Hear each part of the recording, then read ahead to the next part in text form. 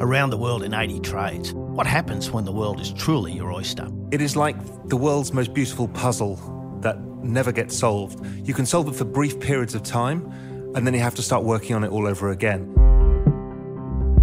And there are lots of opportunities. 100-point swing on the Dow. It's an extraordinary trade and so well thought out. It's really about having a certain temperament. I said it's going to work. The Artful Trader. Hi and welcome to the first episode of The Artful Trader, an original podcast series by CMC Markets. I'm Michael McCarthy, the Chief Market Strategist at CMC Markets Asia Pacific and your host for this podcast series. Each episode will talk to one of the industry's greats and dig deep into their personal histories to find out about the highs and lows of trading and discover their journey to mastering the art of the financial markets. Today we'll hear from Raoul, who has built his success on piecing together the dizzying complexities of the macro puzzle. Raoul is one of the world's top macro investors. He used to work at Goldman Sachs and as a hedge fund manager at GLG, retiring from trading at 36. His latest venture, Real Vision TV, is a finance news channel with the aim of improving transparency in finance news. We're talking to Raoul from the Cayman Islands where he now lives. We'll talk about where in the world the new opportunities lie, but first we discuss macro investing and why he thinks it's the most beautiful puzzle. Raoul, you've been described as a true European with heritage across the continent. You lived all over the world and you're currently in the Cayman Islands. Are you an internationalist? Yeah, well, actually, true European's a little bit difficult because I'm half Indian, half Dutch, grew up in England, lived in India for a bit, lived in Spain for 10 years and now live in the Cayman Islands. So yeah, I'm a kind of man of no home and a citizen of everywhere. Belonging to nowhere but feeling part of everywhere is one of the best attributes you can have because you see things with a much broader perspective. You know, where East meets West is a fantastic perspective to have on the world. So for me, I found it really useful. Is that why you became a macro investor? Maybe it is. Maybe subliminally it is. Really, I think for me, why macro resonated for me is because it is like the world's most beautiful puzzle that never gets solved. You can solve it for brief periods of time, and then you have to start working on it all over again. It's a very visual thing where you have to live in the future. So for me, that's the way my brain's wired. So, you know, it thinks much more visually than it does numerically. You described it as finding the missing piece of the puzzle. Was there a light bulb moment or was it a gradual realisation? I think the light bulb moment for me was the Asian crisis, I guess about 1997, where I realised that suddenly the world had gone pure macro. If you remember, the mid-90s was a period like now of low volatility, the dollar didn't go anywhere, things didn't do a lot. You know, we had the bond market blow up in 94, and then basically the markets trended higher in equities, and not a lot went on. Emerging markets went higher, and there was no value to be added.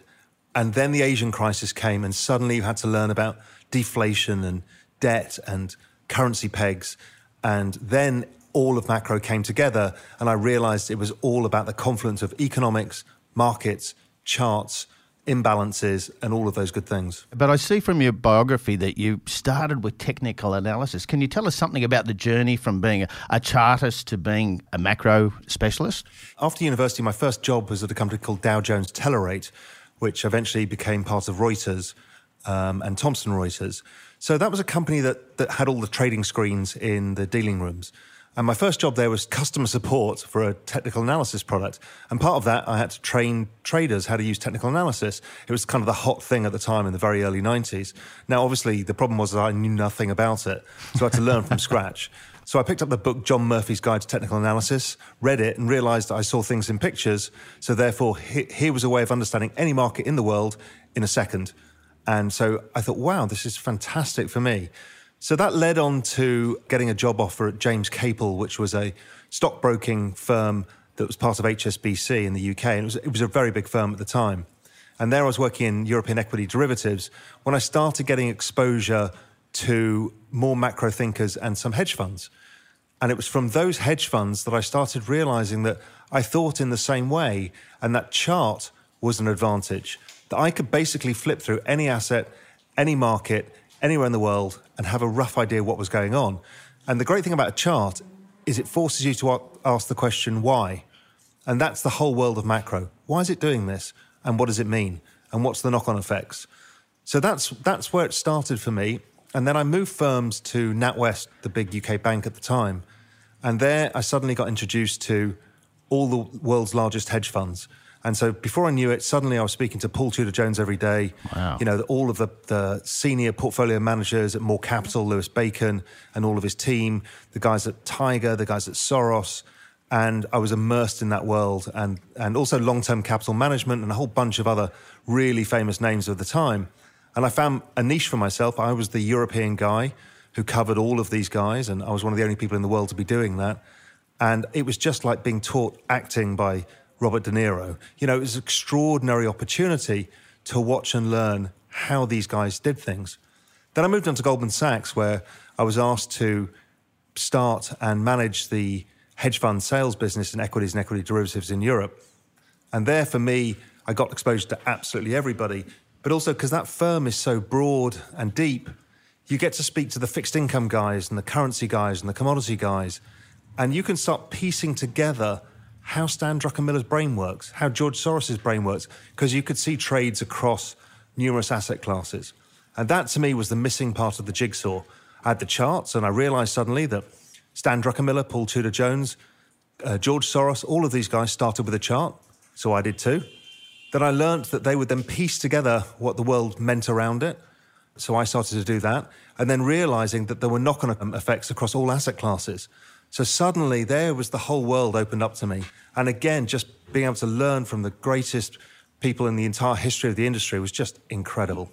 Is there one person who really influenced the way you see the world, or was it a collection of people? It was a collection of people, and it was Paul Tudor-Jones probably the most. I'm not a trader like he is, and clearly will never be as good as he is, but you know, his use of charts and how he succinctly brought everything down to the most basic of concepts whilst understanding how complex the world was, that was really useful. I tried to learn from how incredibly Stan Druckenmiller would construct trades. I mean, he was a genius, as was Lewis Bacon. So I learned from everybody. I learned as much as I could, and you know, that was the best thing about being in a position like that. You've seen a lot of the trading world, and you've seen some of the world's biggest traders at work. Can you describe one of the most beautifully constructed trades you've ever witnessed? Yeah, it was one of the main names I've just mentioned, and it was during the Asian crisis. Right. And the head of trading came on to me and said, Raoul, I want to sell South Africa. I said, well, what does that mean? He said, I don't care, sell any equity, don't sell futures, and just keep selling. Okay, I'd never had an order like that. I don't think anybody's had. So we just started selling equities, and this went on for days. And I said, does it need to look like the index? What do you want me to sell? He goes, oh, look, I don't care. Just sell stuff. You know, if you can make it look like the index, that'll help. Sell everything. Sell everything. And this went on for days and really aggressively and in enormous size. I can't remember what it was, $1 billion or something at the time, or $500 million. In South Africa, that was an enormous trade. And I thought, what are they trying to do? They're trying to manipulate the market. You know, the market was collapsing, but everything was collapsing this was 97, 98. Everything was collapsing. So, you know, it all died off and, you know, we carried on doing business. And several months later, they called back up and said, can you just stop buying back that stuff in South Africa?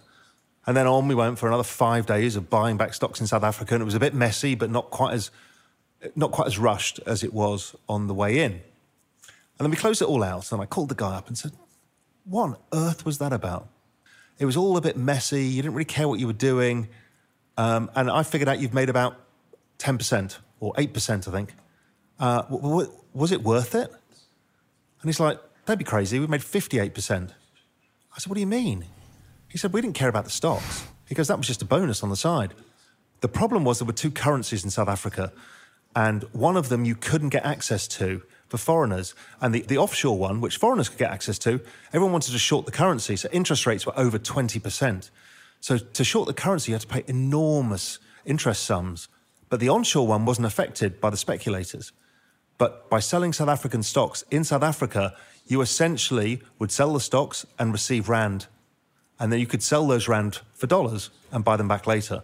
So what it was a way of borrowing South African currency for 0.5%, which was the cost of stock borrow, versus the 20% that the interest rates were pricing in. So it was basically an interest rate arbitrage and the ability to short the currency, and the currency fell about 50%. It was an extraordinary trade that was so well thought out that nobody understood it until it was done, and everyone went, wow. And I didn't see anybody else do that trade. Raoul, I'm sure a lot of our listeners will immediately leap to the idea that the Chinese currency is currently in a similar situation. Do you see it that way? Yeah, but it's harder to trade onshore stocks, and the interest rate differentials between the onshore and offshore currencies are not the same. Now, under a speculative attack, it may be possible if you can get access to the stocks yourself. That was just a unique situation at the time. And sure, it'll probably replay itself somewhere else in the world, but I don't think China's the one right now because there's no big interest rate differential. It takes a special something to be able to recognise that trade, to put that together.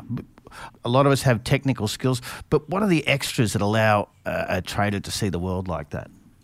It's a deep understanding of the plumbing of financial markets helps, because the very best trade construction is that.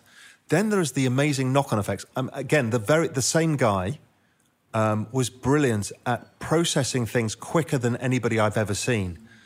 And there was a time when the European telco, it was in England, that they had the 3G licenses for mobile phones. And the first bid came out and it was way higher. So suddenly there was a situation where the 3G licenses were going for extraordinary sums.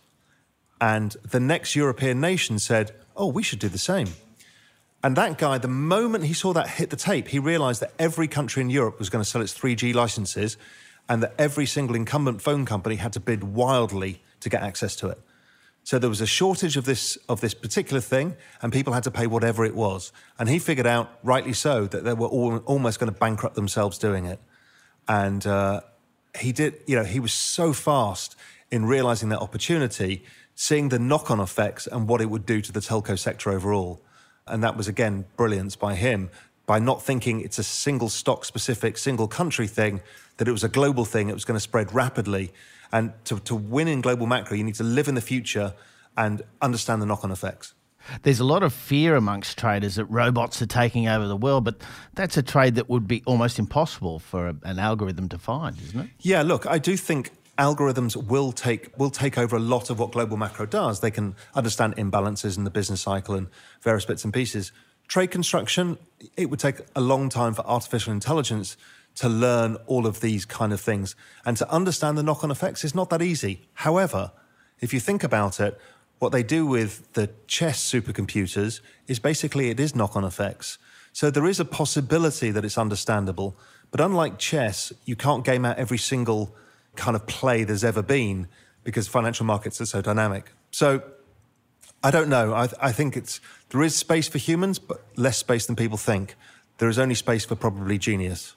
I'd just like to go back to what you said a moment ago, that macro means living in the future and in the past, not in the present. I'm sure that there'd be a lot of fans of Eckhart Tolle who'd be aghast to hear you say that. In what way? It's not being in the now. It cannot be in the now. If you're in the now, you're reflecting what is in the price now. So you are adding no incremental value. Your incremental value is always living in the future. Where is this going and how? What is the path to get there? And what are the probabilities of those paths being, it goes one way, the other way, or, multiple variations of. And Soros was very good at doing that. And I think it was in Soros on Soros, his book, where he talks about the probabilities of paths. And that is all about living in the future. Now, if you live in the now, all you're doing is representing the news flow. You have no advantage over an algorithm or anything else because you're not expressing anything. What you need to express is where the future lies. Now, the past is important in the future because the history of financial markets and the history of economies is cyclical. Patterns repeat and things repeat. And people basically follow the same behavior patterns time and time and time again. So if you understand the past, you have a better understanding of the future. So I'd like to get into your understanding of the markets. When you look at a chart, what do you see? You see where the prices come from first and where we are today. Is it in a bull market? Is it in a bear market? Has it been consolidating? Has it, all of that information is there. So then you start applying chart patterns. Is there a wedge on the chart? Is it going to break higher, going to break lower? And is there a head and shoulders? Is there a channel it's trading in? Whatever it does, all the chart does for you is it's not wizardry, it's just probabilities.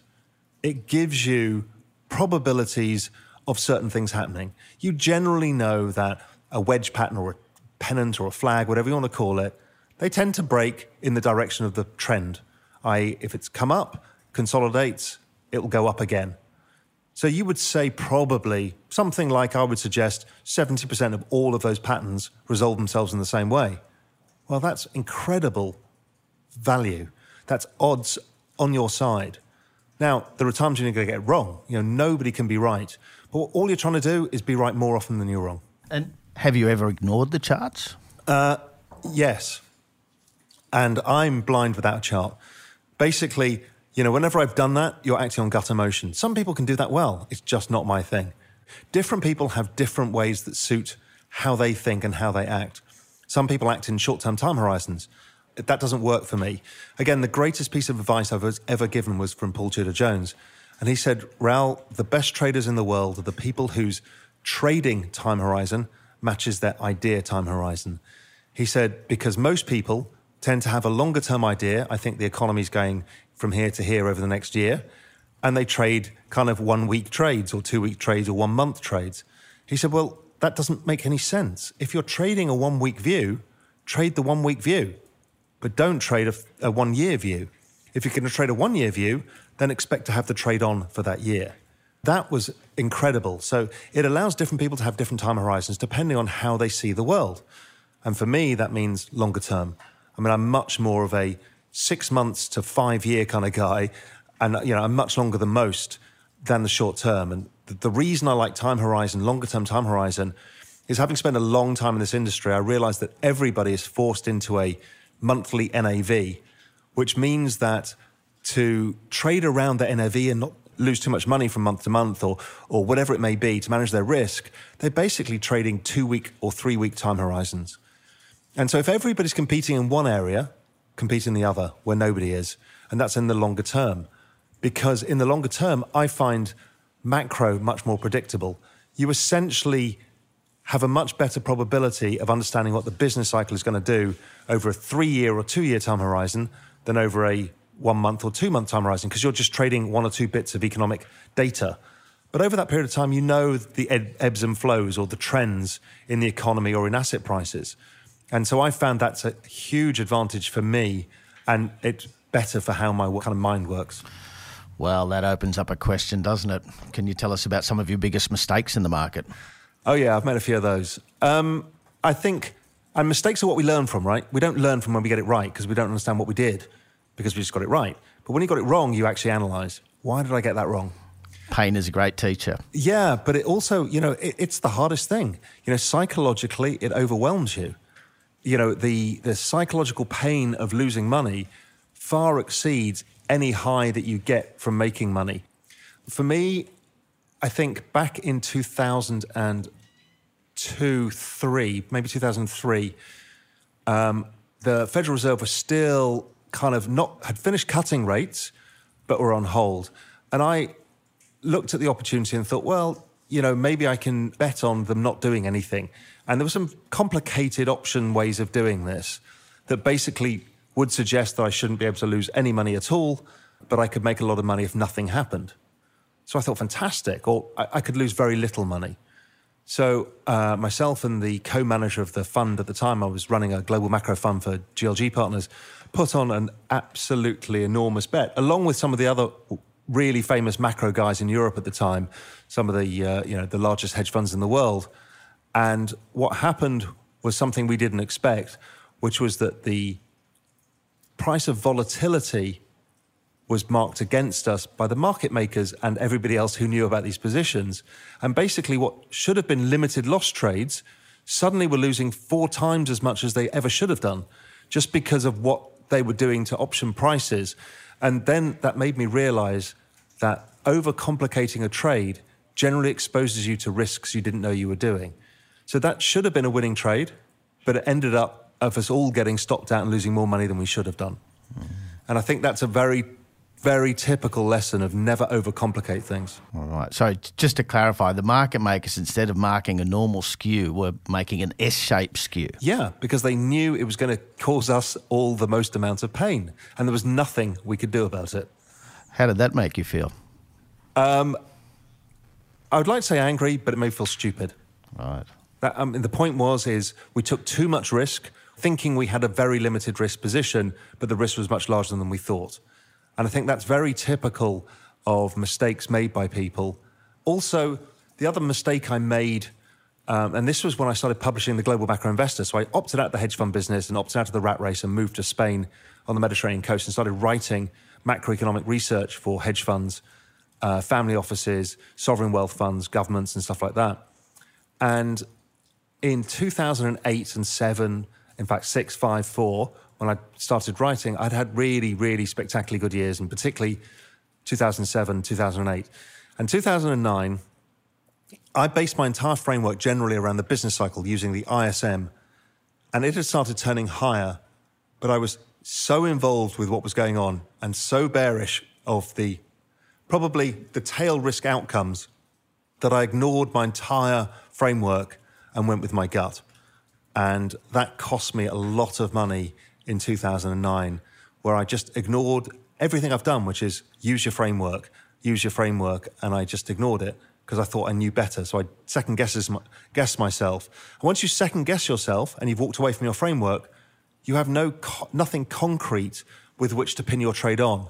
So then you're just hoping that you get it right, as opposed to knowing that it's deviating from your framework and maybe you need to reassess. And that was a very expensive mistake.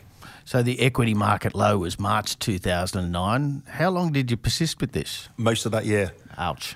Yeah, I mean, on and off. I'd take the positions off, have another go, because I thought, it's going to roll back over again, whether it's the equity market or, various other forms of risk around that time. And that's how it is. You have to learn these lessons. You don't learn a single thing when you make money. Raoul, you're also well known for forecasting the next big thing, whether it's a drop in oil or a move in the dollar or Bitcoin. Where in the world do you see the next big opportunities? That's a more complicated question. Usually I'm full of answers to that.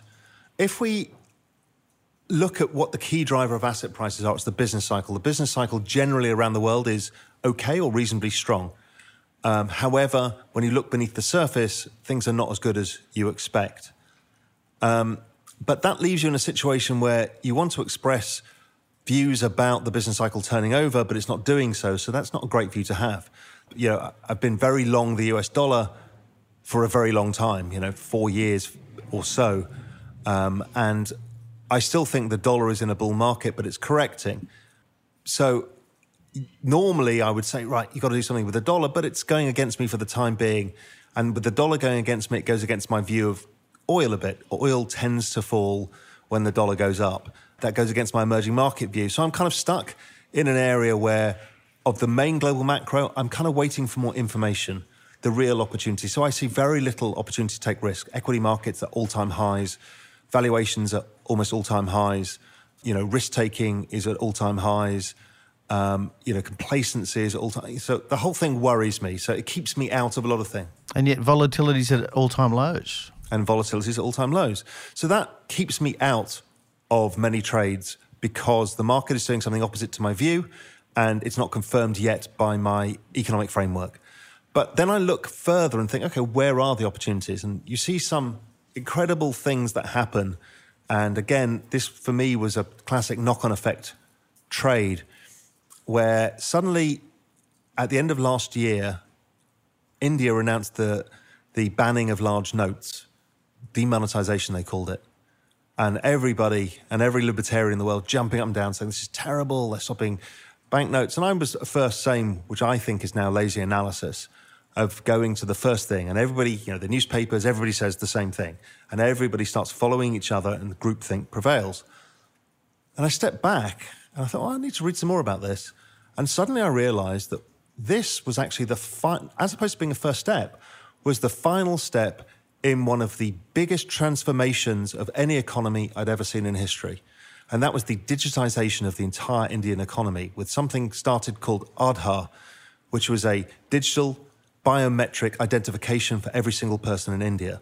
Now, there's 1.3 billion people in India.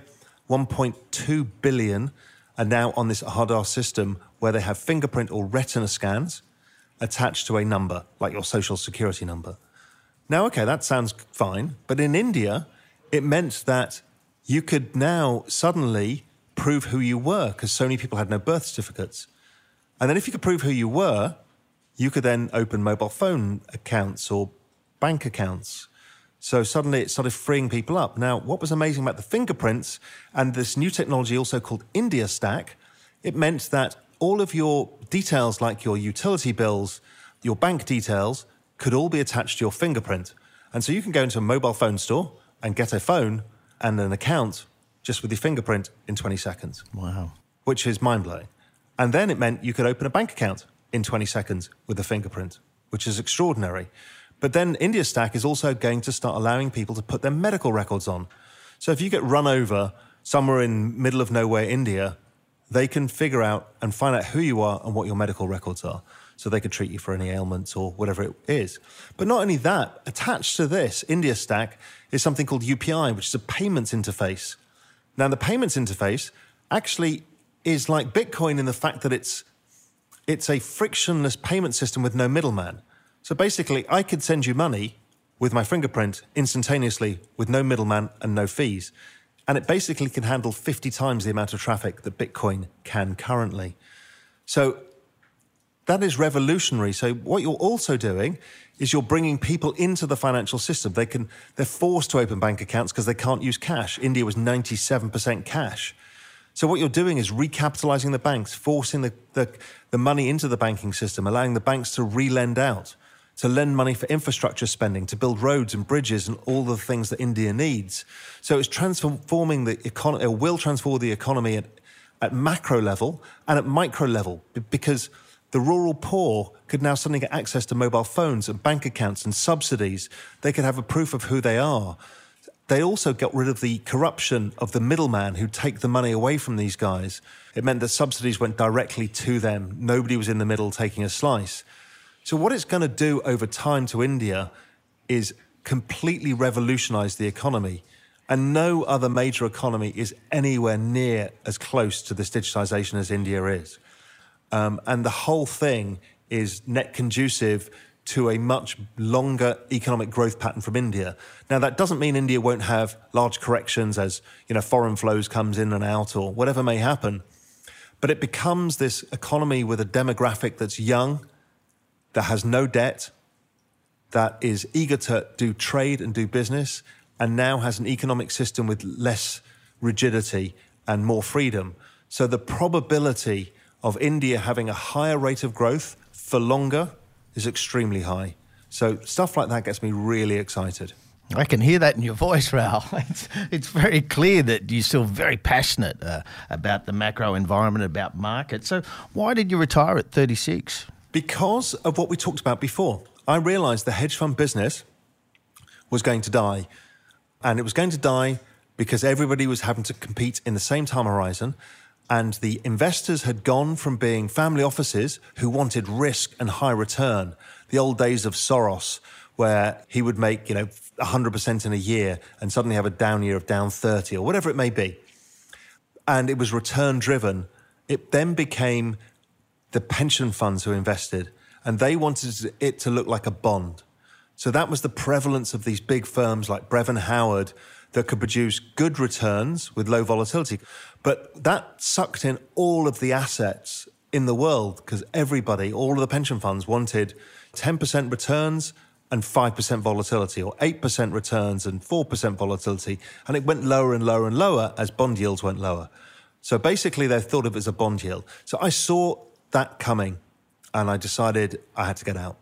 I thought the time horizon, the return profile was not the beautiful game that it was, the one that we all read about in Market Wizards. It was something very different indeed. And, I think I've been proven right. I mean, the industry is struggling. And then with the technology coming into it as well, it's struggling even further. When I started writing, I called it the death of G7 macro. Now, obviously, we had 2007, 2008, and a few other great macro opportunities. But overall, the kind of macro players and the equity long-short players and everybody else has basically struggled. Oh, indeed. And of course, the greatest trend at the moment is towards passive investing in equities.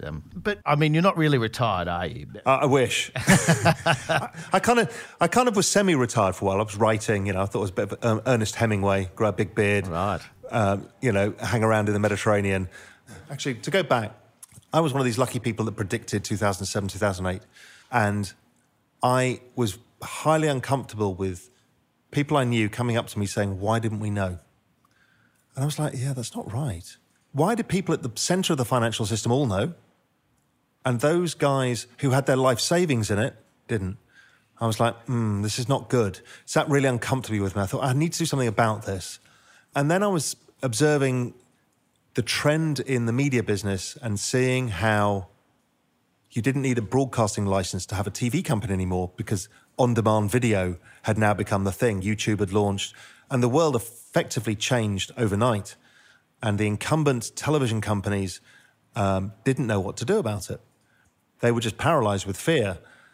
And so over a glass of wine in Spain one day with a couple of friends, we thought, you know what, why don't we start a media company that takes on this challenge of not creating finance as entertainment, but finance as something meaningful, treating people's life savings seriously, democratizing financial information and making it available to everybody. High quality information, not the 3-minute sound bites on financial TV or the kind of low quality newsletters that promise 1,000% returns in a week. We thought, people deserve better than this. So stupidly, knowing nothing about media, we started a media business. And that's what I do now. That's Real Vision. So I still write the Global Macro Investor. I still obviously invest myself, but also I'm also the CEO and co-founder of Real Vision, which is the financial television and media company that we started 3 years ago that has now grown from being some videos to having customers in 100 countries to having a podcast, which is something a lot of your guys might like, called Adventures in Finance. Adventures in Finance. Which you can find on iTunes. Also, we have written research. We have a free newsletter called 2020. We have written publications, Real Vision publications. We have all sorts of stuff. So we're coming at the media from multiple angles and trying to reinvent and disrupt every part of it that we can. Is this about truth and transparency? Yeah, truth in finance is the core symbol of what we represent. And we're subscription-based. We have no advertising, no sponsorship, and no editorial bias. Obviously you're very well versed in all things market. Have you had much of a look at behavioural finance? Yeah, and I love it. Look, I gave a speech I've done it at Cambridge University and Warwick, which was called Everything They Teach You About Economics at University is Shit. Sorry for the language, but because, basically all economics taught at universities are model-driven. And those models are all based on a little innocuous 2 words in Latin, ceteris paribus, which means all things remaining equal. And basically that means that they don't exist in the real world. So these models don't work. They've failed us time and time again. They've almost blown up the world endlessly. We switch between the Keynesian model and the monetarist model, and they're all the same. In fact, they're just models. And the sudden advent of the advances in behavioral economics and behavioral finance is extraordinary. When you marry behavioral finance with big data, you change the world. And I think the future of economics lies in understanding of human behavior. If you understand the business cycle, which is what I'm a student of, you understand it's cyclical. If you understand markets, you understand people do the same things time and time again. If you go into a cinema and shout fire, people on average will tend to act the same way. So once you understand that, you can understand incentive patterns and how to affect behavior. Once you do that, you can change economics properly. Once you start putting government policy around incentives, as opposed to disincentives, which is usually the case of how it's done now, you actually can create an economic system that is more balanced and understandable and doesn't make the mistakes that we make now. Would it be fair to say that you view markets as organic, that they live and breathe? Yeah, absolutely. They live and breathe, but they always repeat themselves. Raoul, this has been fascinating. Thank you for your generosity. I'll certainly be checking out Real Vision and 2020 and all the other offerings. Fabulous. And thanks very much. I really enjoyed it. That was Raoul Powell. He's written a blog post exclusively for The Artful Trader on our site, where you can also access limited time only offers for new and existing clients. Just visit theartfultraderpodcast.com. The Artful Trader is an original podcast series by CMC Markets, a global leader in online trading. To stay up to date with the new episodes, subscribe now on Apple Podcasts or wherever you get your favourite podcasts from. And make sure you share it with your friends and leave us a rating. I'm Michael McCarthy, and this is The Artful Trader.